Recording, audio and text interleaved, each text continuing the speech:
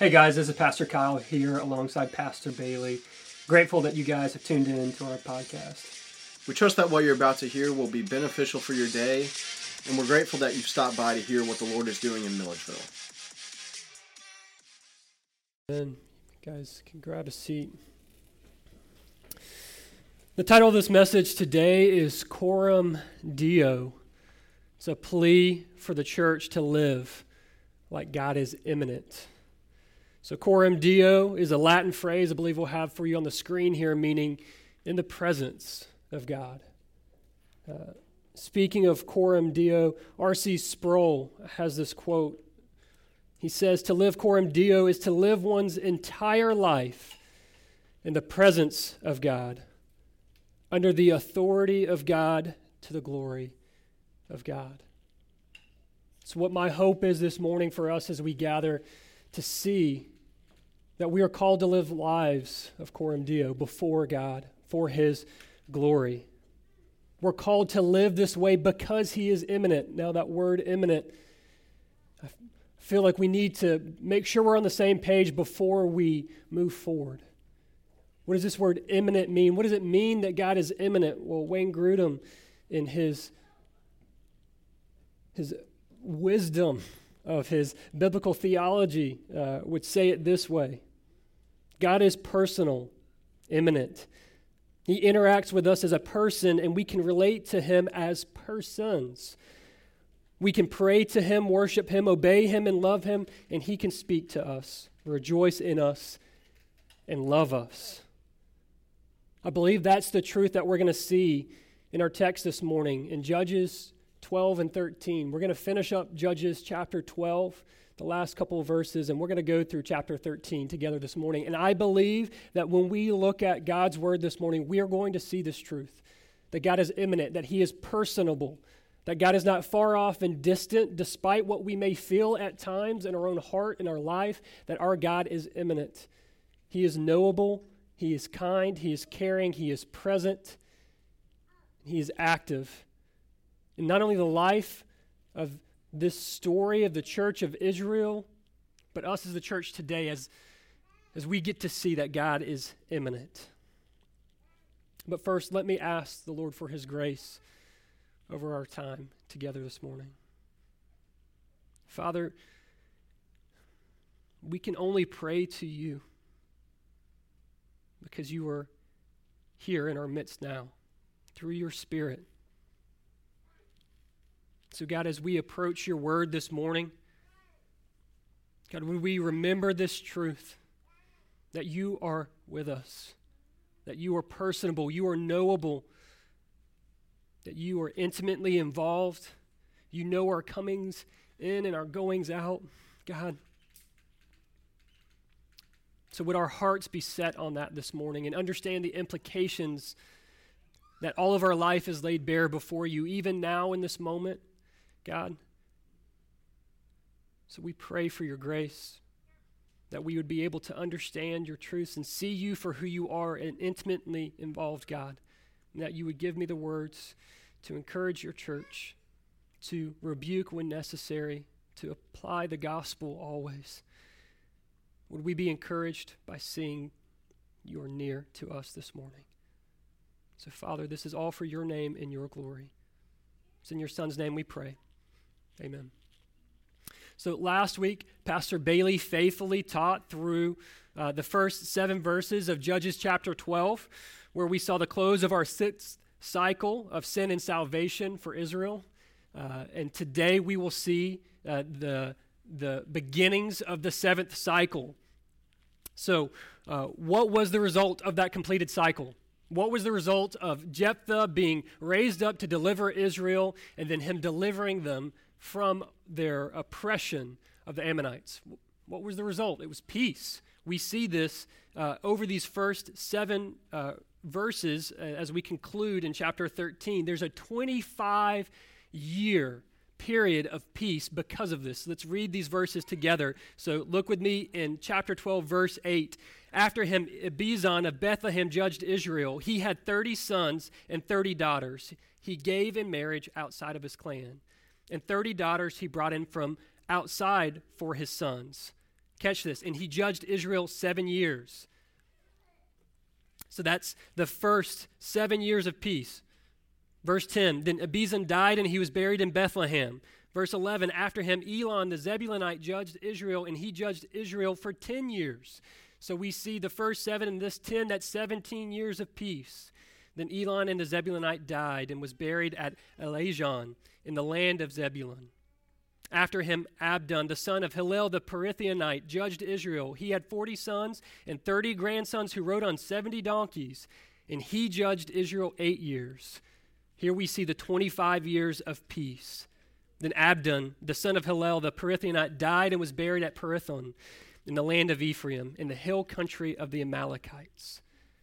So we see this 25 years of peace. Do we think that this 25 years of peace will endure? Do we think this peace in the land of Israel is going to continue? No, we know that by now in the cycle of sin and salvation that we've entitled this series, this peace will not continue. But let me ask you a question.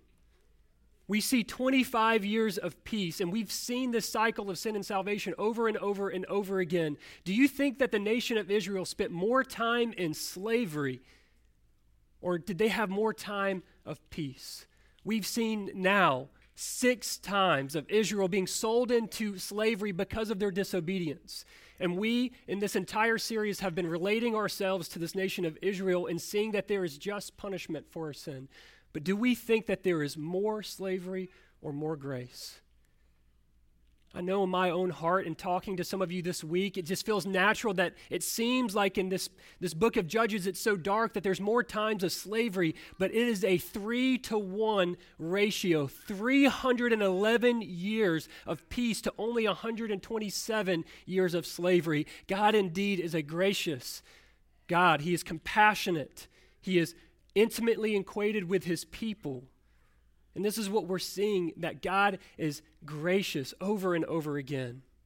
As we start into chapter 13, we're going to see that this peace does not endure, and that God again raises up another people group to press Israel into further dependence on God.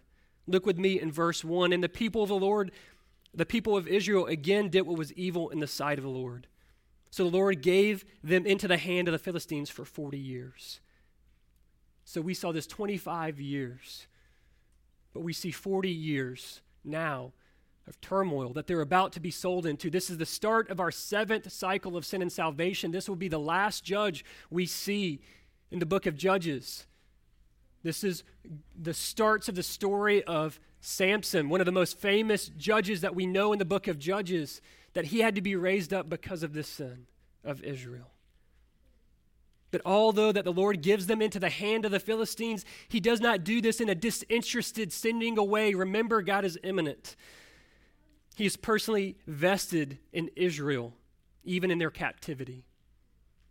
Even in discipline, God is near. Let us not be so narrow-minded to equate difficulties to God's absence. That God is indeed present, is not the belt wielder by the disciplining parent. Isn't the parent holding that belt? Still, they're present even in the discipline. Is not the instrument of discipline still in the hand of a loving father as the instrument of God's discipline, or the Philistines? No, this discipline is not sign of God's absence, but God's presence in reproving his children. We have seen this over and over again. But this is the question we're asking ourselves this morning. If we're to live Coram Deo before God, and remembering that God is always with us and our entire life is to be lived before God, how can we see that he is immanent? How can we see that he's personable? How do we see this in Judges chapter 13 this morning? So if you're taking notes, the first way that I believe that we are going to see that God is immanent is that God is present. We'll see this in verses 2 through 7, that God is present in this story. Read along with me. Verse 2, there was a certain man of Zorah of the tribe of the Danites, whose name was Manoah, and his wife was barren and had no children. And the angel of the Lord appeared to the woman and said to her, behold, you are barren and have not borne children, but you shall conceive and bear a son, Therefore be careful and drink no wine or strong drink, and eat nothing unclean, for behold, you shall conceive and bear a son. No razor shall come upon his head, for the child shall be a Nazarite to God from the womb, and he shall begin to save Israel from the hand of the Philistines. Verse 6, then the woman came and told her husband, a man of God came to me, and his appearance was like the appearance of the angel of God, very awesome. I did not ask him where he was from, and he did not tell me his name, but he said to me, behold, you shall conceive and bear a son. So then drink no wine or strong drink, and eat nothing unclean. The child shall be a Nazarite to God from the womb to the day of his death. Here in these verses, you may be asking, how do we see that God is immanent here? This seems like a story of Manoah and a wife and this angel of the Lord. We're introduced to these three characters. That Manoah and his wife, we don't even catch her name in this story, but we know that she's barren and that the angel of the Lord knows this. We saw this in verse 3. He goes and he appears. He is present with them. Now, we could spend our time this morning either looking at Manoah and his wife, or we could look at the third character in this story, the angel of the Lord. And what I'm convinced of this morning, what would be more beneficial for us is to look at this angel of the Lord and to truly see and understand why Samuel was talking about this angel of the Lord, this author of the book of Judges, why the Holy Spirit inspired these words for the angel of the Lord to be there. Who is this angel of the Lord? This is God. This is a theophany. If you're not familiar what a theophany is this. Theophanies are instances of divine self-revelation in which God manifests himself to humans. The word theophany, which means appearance of God, comes from the Greek roots theo, meaning God, and phanio, to appear. This happens all throughout the Old Testament, that there's a physical manifestation of God in the flesh. This is not Christ in the incarnation, not coming in the flesh as he will, as Christ comes to save his children from their sins, but this is an appearance of God. This is a presence of God. This is God showing, even in the Old Testament, that he is not far off. Even in a period of time where Israel is in some of their deepest rebellion and idolatry against him, he is present. He manifests himself presently.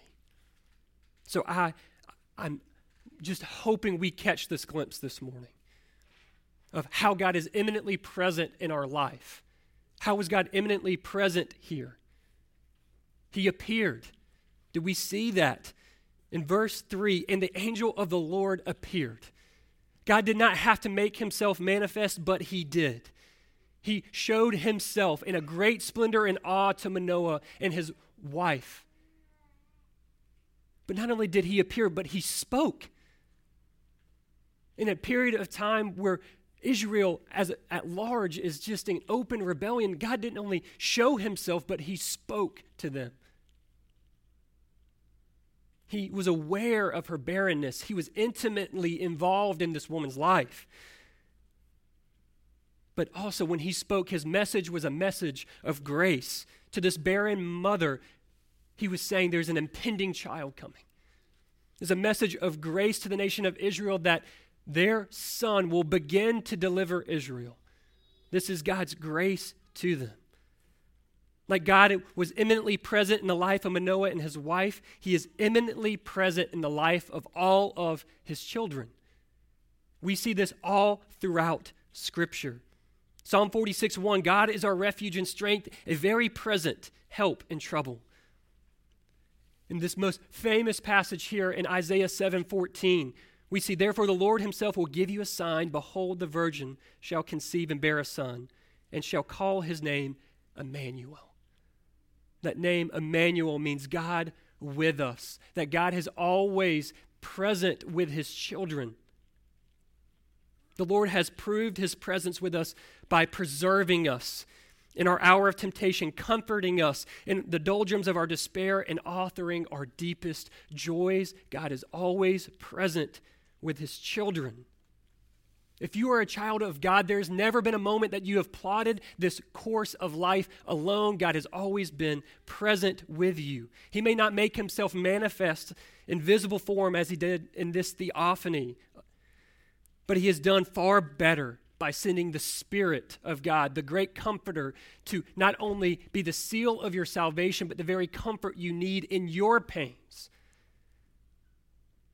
He is the balm for your chaotic soul. In a time such as this, when we look around the world and see nothing but chaos, is it not a good reminder that God is immanent, that he is present, that our life is Coram Deo, that we are always before God? As I was thinking about it this week, something happened. As I was thinking about this idea of God's presence always being with us, although he's not manifest, the Spirit is still with us. My wife was leaving. She was leaving the house, and my daughter, KK, was sitting on the sofa. And my wife left, and she had told KK that Daddy's here. He's in his office. He's just in the other room. But when she left, when she went out that door, the cry of my daughter rose up, and I could hear her crying. And I come out of my office, I come out of my study, and she has forgotten that although Mom is gone, that her father is here. He is present. And what did I do in that moment besides wrap my daughter in my arms and comfort her? Have we forgotten that God is always present? He is always here. Have we forgotten that we have the Spirit, the great comforter, now? Have we forgotten that this theophany is a foreshadowing of the incarnation of Christ, that Christ has already come? The Word was made manifest and became flesh, and he's come and he dwelt with us here. And when he left, he did not leave us as orphans, but he sent the Spirit back to be our great comforter. Every second of our life is in the presence of God. Church, would we live in light of this? What can we learn from the story of Manoah and his wife in this first section? We see that God is present even in our pain. For a second, place yourself in the shoes of Manoah's wife. A woman that's barren. Not only barren, but has no children. Think of the hopelessness that is felt in that moment, and God enters into the fray and speaks comfort. Your pain may not be infertility. Your pain may be a lost loved one who doesn't know Christ. Your pain may be depression. It may be that you're plagued by habitual sin. Your pain may be physical ailments. It may be loneliness, but God is present. He is there. He comes to you in your pain like he came to this couple. How does he do this? By his Spirit. He also speaks to you in your pain. How does he do this? Through the inerrant, inspired Word of God. You do not need an angel to be manifest to you in a sign and wonder to know the will of God. You simply have to pick up his inspired Word, and he will be there and comfort you. He also has good news in your pain. And as we said, it may not be the good news that you're wanting or thinking as the good news. The best news for Israel was that the Philistines were raised up to oppress them, so that way they would depend on the Lord all the more. God is present in your pain. How does he have good news in your pain? It's not that you're going to get out of whatever pain you're in. What is the good news in your pain? It's the good news that we always have. It's the gospel of Jesus Christ. That Christ was crucified and took on the weight and the burden of your sin, that you were separated from God for your willful disobedience against him. And even as you are in Christ now, you still at times headlong go after sin, but Christ has died and sent the Spirit, and he is sanctifying you even now through his Word, through this community, through his Spirit. Perhaps your pain and your anxiety is over COVID-19.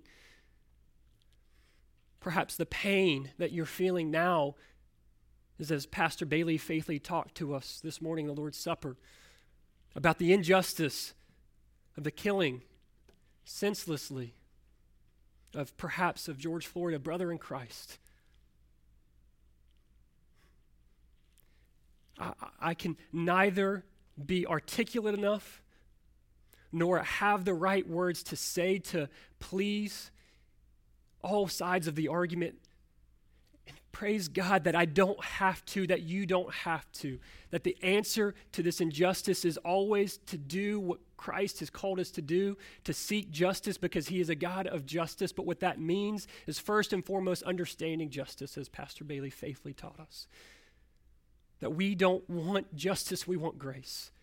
And what this world needs more than our thoughts, our witty retorts, what this world needs right now as we look around the riots going around the country right now, this world needs the gospel not more than ever, but as it always has. And all that we are seeing right now is a catalyst for the darkening, revealing of the soul.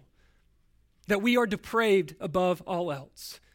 That we would minimize the pain of someone else who was brutally murdered. Or that we would think that change to institutions or laws or anything else will fix what is wrong, what has been shattered since Genesis 3 is the fall, sin. And our call as Christians is to advance the gospel always. What is the only thing that can make a dead heart come to life that wants to have reconciliation? What's the only thing that Paul talks about in the book of Romans that can break down the dividing lines of hostility, of no Jew nor Greek? It is the gospel. And I pray that we as the Branch Church Milledgeville would see that we would not turn a deaf ear nor eye to those that are hurting, but that we would see that God is present now. He is reigning now. This does not catch him off guard at all. But this is simply going to be the instrument to bring about further salvation of the sons and daughters of our King. How? Through you, through using your voice in this moment to speak. Because God is immanent. He is immanent now before you, the very thoughts that you're having. He's immanent now before the inner recesses of your heart of what you're thinking about. The sin that you thought was secret this morning is laid bare before God Almighty. Would we live, Coram Deo, that God is immanent? How else do we see that God is immanent in Judges 13? I think the second thing that we'll see is that God listens. God listens. Read along with me in verses 8 through 14. Then Manoah prayed. What a beautiful string of words. In light of his wife's story, he prays to the Lord and said, "O Lord, please let the man of God whom you sent come again to us and teach us what we are to do with the child who will be born." Notice his confidence in this promise. Verse 9, and God listened. And God listened. Do you feel, as I feel at times, that your prayers hit a ceiling?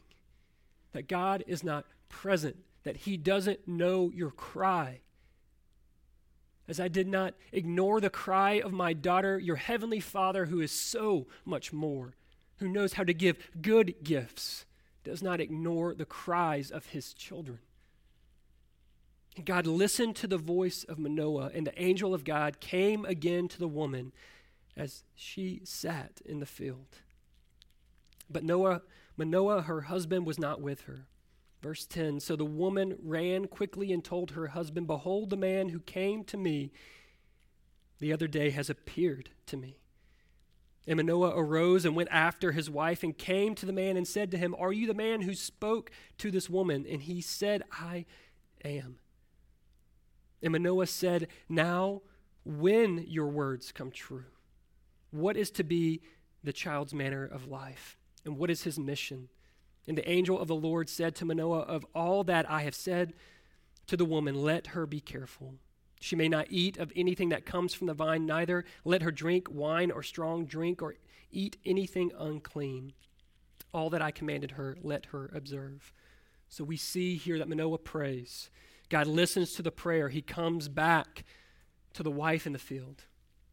Now, this is subjective. Hear me say this. This is my opinion. But I believe that he came to this wife in the field as she's in prayer, as she is in longing, as she is hopeful now because of this word. Again, we see the immanence of this God. But she runs back to the husband, and the angel graciously waits. And the husband comes back and does what all husbands do. They don't listen well to their wives, so they have to ask again what was said. And the angel of the Lord God here was patient and reiterates what he has said. This is the third time this has been reiterated. What is being reiterated here? Although we are not focusing on this aspect of the story, we will come back later in the story of Samson and talk about what this Nazirite vow is. It's a consecration, of being a set aside for God. It's important to note that it's been mentioned 3 times here because of how important it is that they are to do. But how, here in this text, do we see God as immanent? We see that he listened to the prayer of Manoah. Like God was imminently listening to the prayer of Manoah, he imminently listens to the prayers of all of his children throughout the history of God's covenant keeping with his people. While we see in this cycle of sin and salvation, perhaps we have noticed and we've seen that cycle over and over, that there's sin and that he sells them into slavery, and then there's that supplication, that crying out. This is the only time in all 7 cycles we will not see this supplication. I believe we will see that because this is showing the downward spiral of the sin of Israel as they are no longer even calling out in supplication. God still delivers even when his children do not cry out. But we have seen all throughout Scripture that God answers the cries of his children. Exodus 2:23 through 24, when Israel was in slavery in Egypt, and the people of Israel groaned because of their slavery and cried out for help. Their cry for rescue from slavery came up to God. And God heard their groaning, and God remembered his covenant with Abraham, with Isaac, and with Jacob. He heard the cries of his children, this covenant promise that he made through this household of Abram. He's hearing those cries. We saw this at the beginning of Judges, that God is hearing the cries of the nation of Israel during this time. Judges 2:18, for the Lord was moved to pity by their groaning because of those who afflicted and oppressed them. That God always hears the cries of his children. What did Christ do in Luke 22 before his crucifixion, the night before? Did he not spend his final hours here before he was taken away in prayer? Was he not crying out to his Father? He said, not my will, but yours be done. If this cup can be passed from me, let it be so, but not my will, yours be done. Do we assume that because Christ went to the cross, that prayer was not heard? No. The prayer was heard and answered according to the good of the children of God and the nation of Israel for God's revealing glory. Christ too prayed. Church, I pray that we would live Coram Deo in light of this, that God hears your prayers, that you would pray in a manner that you believe that God hears, that you wouldn't pray such small, feeble, weak prayers that are uttered like a whisper in the night that cannot be heard, but you would pray in a manner knowing that the God of the universe who spoke the world into existence, that knit you together in your mother's womb, that knows every hair on your head, that breathed the stars into existence, can and will answer prayer according to his will, his glory, and your good. Prayer is the battle cry of the saint. While sometimes we go before our Father and don't even know what to pray, we are promised that God is immanent with his Spirit in us and that he interprets our groanings too deep for even words. That God hears your prayers. This is why we are called all throughout Scripture to pray without ceasing, to make your prayers abound with joy, to submit your request to God, and the God of all peace will guard your hearts and minds in Christ Jesus. That we're called to go before our Father because he listens to our prayers. If we are not in Christ, what does Scripture say of prayer? For those that are not in Christ, even the prayer of the wicked is an abomination to God. Do not forget what gift you have in prayer. Do not neglect such a great gift and grace of God that you can approach boldly the throne of grace with confidence. That you will not just find mercy there, but you will find grace. This is the gift that we've been given. The Spirit hears your words. As we've been saying this over and over, that God is immanent, Coram Deo. It's not only just your words of prayer that he hears all of your words. Scripture says that every idle word that comes out of our mouth, we will have to give an account to God. This includes our lying. This includes our gossip. This includes our slander. This includes what you think was whispered only to that friend that God heard. That we have a God that is immanent and that we see in this passage that is not only caring, but that God will by no means pardon the wicked. We are called to live in light of this holiness of God. How else do we see the immanence of God revealed in this theophany? Let's continue reading. I believe that the third thing we'll see, that God is active. That God is active. Verses 15 through 23. Manoah said to the angel of the Lord, "Please let us detain you and prepare a young goat for you." And the angel of the Lord said to Manoah, "If you detain me, I will not eat of your food. But if you prepare a burnt offering, then offer it to the Lord." For Manoah did not know he was the angel of the Lord. So again, here we're seeing they're not understanding who this actually is. We saw this earlier in the wife saying there's an appearance like the Son of Man. Verse 17, and Manoah said to the angel of the Lord, "What is your name? So that when your words come true, we may honor you."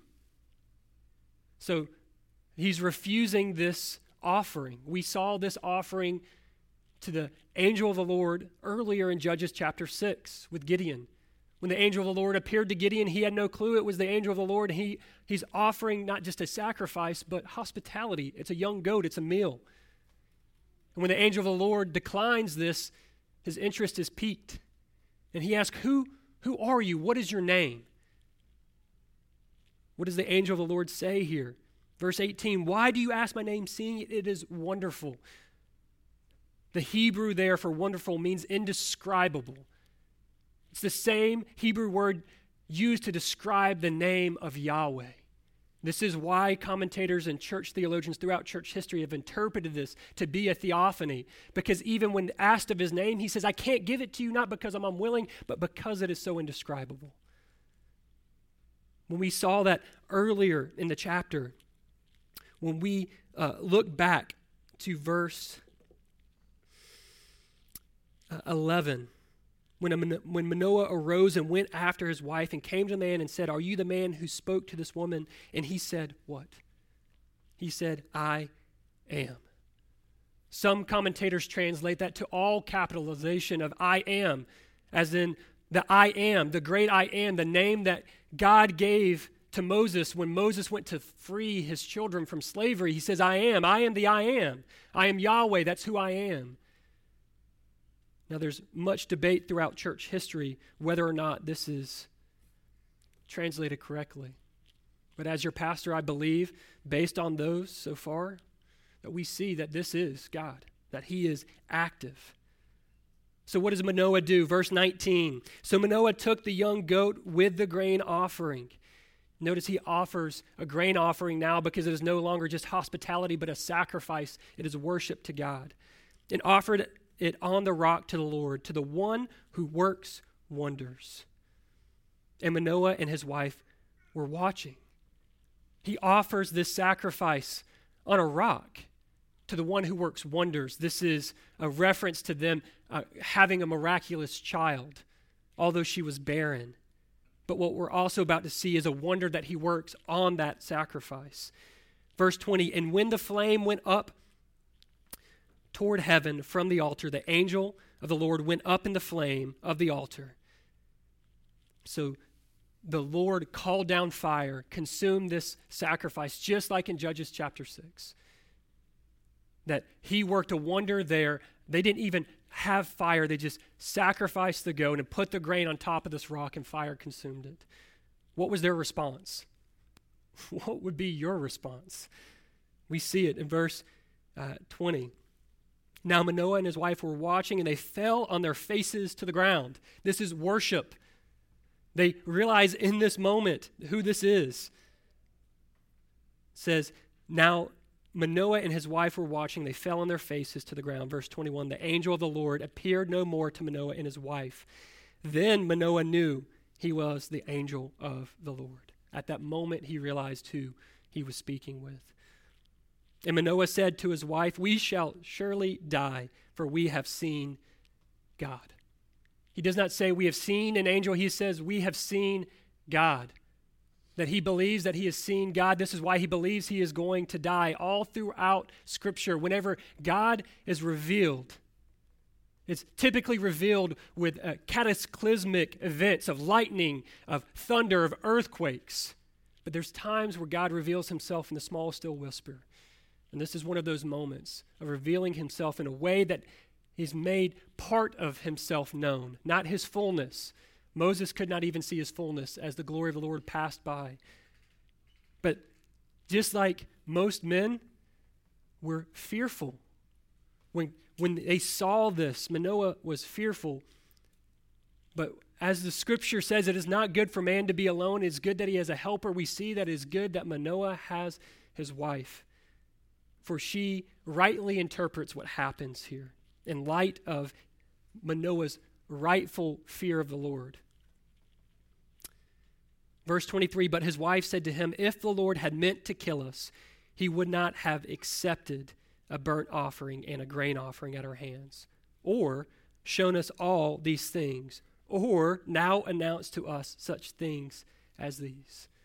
This trifold blessing of God is revealed here, that God was imminently active in the life of Manoah and his wife. How was he imminently active? He led them in worship of himself. He told them to make an offering. And he not only told them to make the offering, but he caused the fire to come up. He accepted their offering. He has shown them wonderful, marvelous things. He's told them wonderful things. So how do we see that God is active? Man, he is active in the helping them, in the accepting of them. Church, I pray that we would live Coram Deo in light of this, that God is always active in the lives of his children. That God is always active, specifically, hear me, specifically in what we're doing right now, worship. That God's presence is with us always, but in the moments where we are worshiping God, God is always with us. Why? Because we see here a sacrifice that God accepted and that he was pleased with. Do you believe that God is calling you to do a sacrifice like this? By no means. We know we're freed from that. We no longer have to live under this Levitical law. But let me tell you what, we all absolutely act as if though we have sacrifices to make for God to be pleasing to us. There's a reason asceticism of self-denial and even punishment became a thing in the church. We might not go as far as what has happened throughout church history and self-harm, but we absolutely, as we talked about in our missional community 2 weeks ago, we don't seek for repentance, but perhaps penance.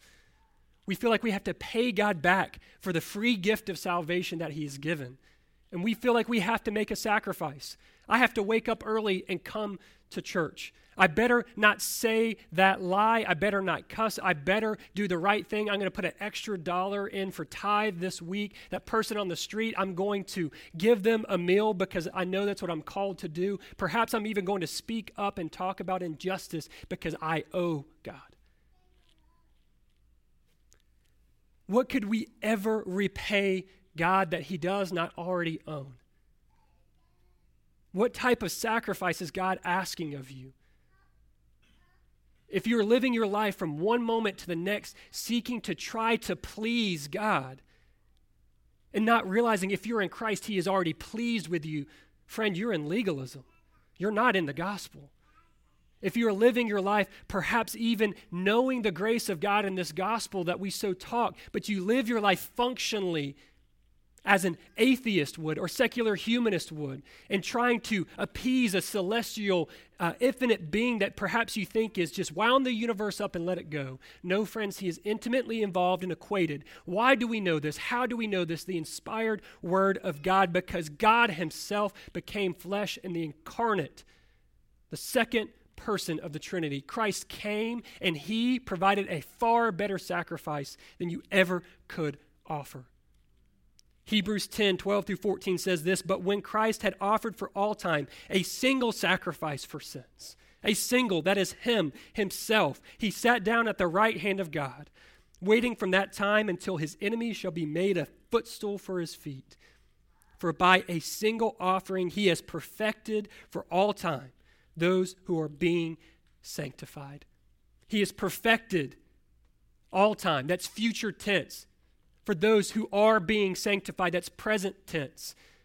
If you think that the only way that God can be pleased with you is by your efforts, that is not the gospel. And even if you understand this gospel, if you live functionally this way, you are living functionally as a Pharisee. There is no sacrifice pleasing to God save for the perfect atonement of the Lamb of God, Christ. Don't believe me? Isaiah 1:13-14. This is God himself speaking of any other sacrifice that we could offer. Bring no more vain offerings. Incense is an abomination to me. New moon and Sabbath and the calling of convocations, I cannot endure iniquity and solemn assembly.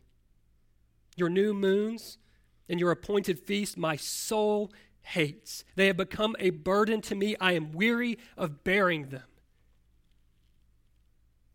This is previous to Christ. This is all the sacrifice we could ever offer. This is our life that we think we could offer to God. Not us at our worst, but us at our best does not measure up to the righteousness of Christ. Perhaps you have never heard that. That is the good news of the gospel. But if you have heard that, hear that again and again. And wake up and look at yourself in the mirror and preach that to yourself again. And when you look at Scripture, look for that truth over and over again, because that is the only anchor for your soul. Christ crucified for your sin. It was your sin, and it was God's wrath towards your sin that held Christ on that cross. He was immanent then as he is now. The same God now lives within us in this assembly that we just read, that he could not endure a solemn assembly. What are we doing now but assembling? We're coming together as the church, as a household of faith, not to offer sacrifices to please God, but as Romans 12 says, is the only pleasing sacrifice that we can now offer is our lives to God. We come together back in this assembly to offer a sacrifice, an aroma, a fragrant gift to God, and that is worship of God, for God, because of what God did, for God, through God. Can we be any more clear? This is who God has called us to be. But as we said, we live Coram Deo in light of this. Would we live every day realizing that God is immanent in our life? He's personable. He's active in our worship now. As we sing, God is sitting there on his throne, and these words that we sing are not just empty or hollow. They're not just religiosity. It's not just something that we do. It's something we get to do because we worship God for what he has done. He was immanent in your darkest hour of your soul. When you cried out, the Spirit was already chasing you if you're a son or daughter of God. He is active, not just in your worship, but all of your life. We don't just see God's activeness, his presence in just our worship, but this is why all of our life is a living sacrifice. It's why God cares what you do in your business. It's why God says all throughout Proverbs that unjust scales are an abomination to me. This is why God cares about your marriage, about how you love and lead your wife. This is why God cares about what's going on actively right now in our world. Because we are to do all things to the glory of God. All of our life is worship. When we look here, what will be the final thing we see God's immanence in Judges 13? I think we'll see that God fulfills. Verses 24 through 25, that God fulfills. And the woman bore a son. And the woman bore a son. Now, where have we heard that before? Where have we heard a woman that is barren bearing a child? Is it not all throughout Scripture? With Hannah bearing Samson. Do we not see it with Sarah bearing Isaac? Where else do we see a woman bearing a son that is a promised son, that is the son, the better son, with Mary? And the angel coming to Mary and saying, "Behold, you will give birth to a son, and his name will be Emmanuel, God with us." We see that God is fulfilling even in these first few words of verse 24. This promise that he made to Manoah and his wife has come to pass. He has fulfilled his promise. And the woman bore a son and called his name Samson. And the young man grew, and the Lord blessed him. And the Spirit of the Lord began to stir him in Mahaneh Dan, between Zorah and Eshtaol. We see that she names him Samson, which means son-like. S-U-N, perhaps for the great appearance of the angel of the Lord. But commentators note son, S-O-N, like, is also a fitting description of Samson, as he is, we say about all of our judges in the book of Judges, an A-type, a foreshadowing of Christ. We'll see in Samson's life that he lives not this life of consecration that he's called to, but in direct contrast to Christ. He lives a life of iniquity. Although he was supposed to be dedicated from the womb, that Christ was dedicated to the Father's glory, not from the womb, but from the foundation of the world. We get to see that God's fulfillment, it was not only just in the bringing about of the Son for Manoah and his wife. It's not just an individual fulfillment, but collectively for the nation of Israel and even for our benefit today. The nation of Israel needed deliverance. And we get to see in verse 25, the Lord, tail end of verse 24, and the Lord blessed him. So this blessing him was with the strength that we're going to see that Samuel has. But also this blessing rolls into verse 25, and the Spirit of the Lord began to stir him. The Spirit was on Samson to be provoked to deliver Israel from their bondage. Had not the Spirit provoked Samson to deliver Israel from the bondage, who knows if the nation of Israel would have continued. This was God's not only saving Israel, but this lineage of which we all as Gentiles have become blessed in. So how was God immanent? He fulfilled the promise of this child, the strength to deliver Israel, and also the stirring, this provoking of Samson. God imminently fulfills his promises to his children throughout all history. Deuteronomy 7:9 says this, "Know therefore that the Lord your God is God, the faithful God, who keeps covenant and steadfast love with those who love him and keep his commandments to 1,000 generations." To 1,000 generations. This promise was made in the Old Testament and is carried along by the faithfulness of God to unfaithful children like you and I, to thousands of generations past us, that we are simply in a relay race, that the gospel is the baton that's been handed to us, and that we perhaps would be nameless men and women in Hebrews 11, the heroes' hall of faith, that our life is to carry on this gospel to 1,000 generations, not by our own strength, but by the faithfulness of God. That God fulfills his promises. The first promise of God, this first vow that God makes, as Samson will break his vow, God makes a vow in Genesis 3 when the sin of man entered into the world. He makes this promise, this covenant-keeping promise, that through the offspring of Eve, that all the world will be blessed through Abraham, but that her seed will crush the head of the serpent. God fulfilled this vow in Christ. That when Christ came, his heel was bruised, but he crushed the head of the serpent. Do we live this way? Do you live this way? Do you live like Christ is reigning now? If you say yes so quickly or so flippantly, or this goes in one ear and out the other, I would ask you to qualify your answer. If God fulfills his vows, what keeps the church from being the church? What keeps us from going and faithfully confessing sin to one another? What keeps us from killing sin? What keeps us from evangelism? What keeps us from serving this community? What keeps us from going? Flesh, yes, but ultimately it's doubt. It's disbelief. It's the first sin of Adam and Eve, disbelief in God. Did God really say what he said? Would he really do what he would say he would do? Since Christ is reigning and ruling now, we have every means by which we need to go into this community and flip it on its head for the gospel. I look at your faces right now, and that sometimes, church, if that doesn't get you fired up, I don't know what will.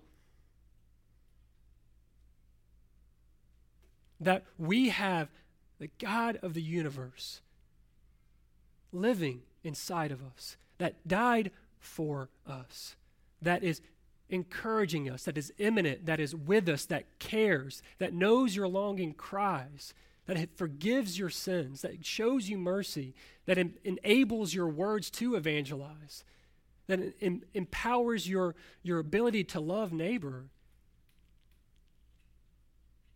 The question we have to ask ourselves is, when we look at the church in the book of Acts, why do we think that the church advanced? Why do we think the gospel advanced?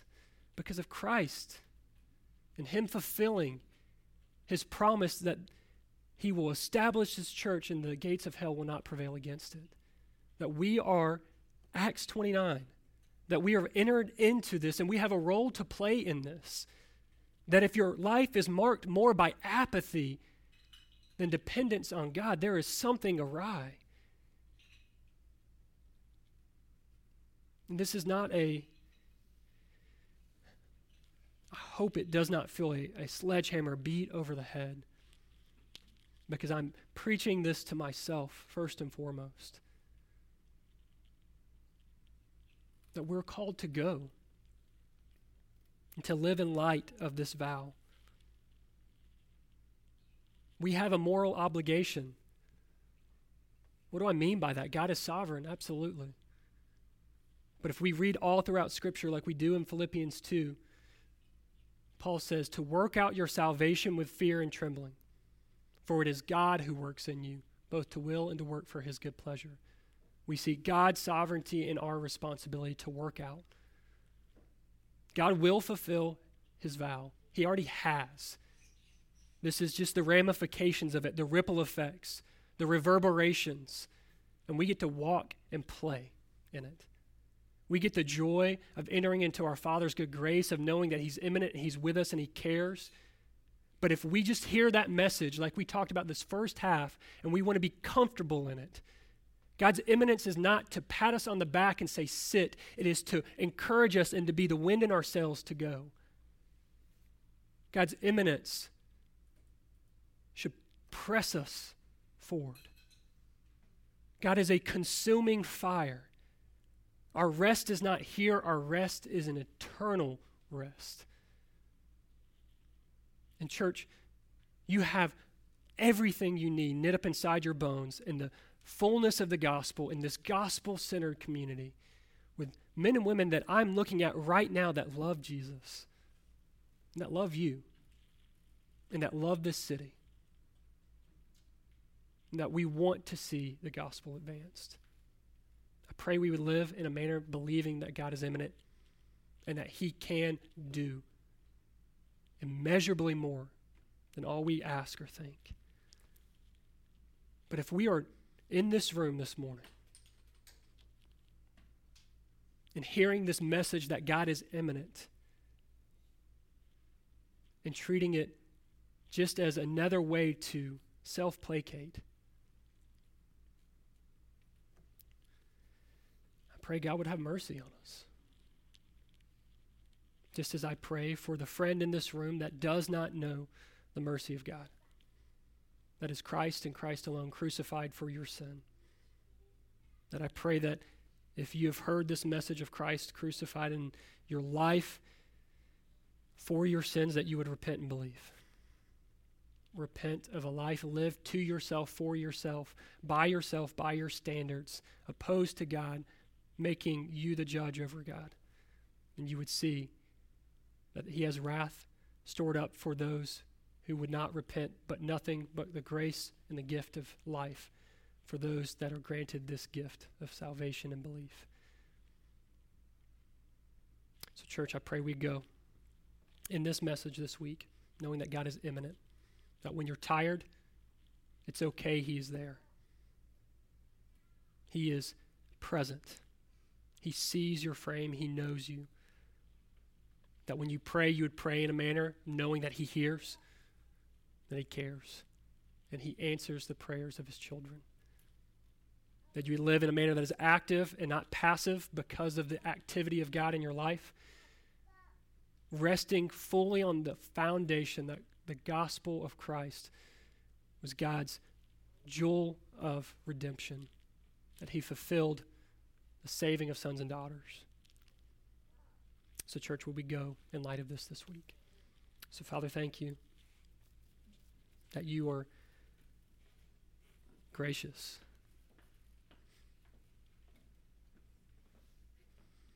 That you know us intimately. And that your immanence is both the best news we could ever hear and perhaps the most frightening that we could hear this morning. All dependent upon you, Jesus, if you have saved us.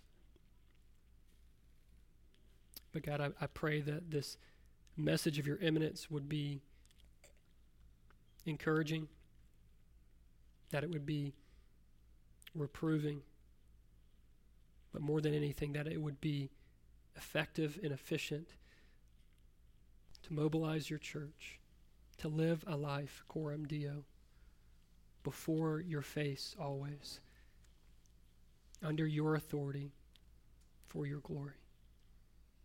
It's in Christ's name we pray. Amen. So if you will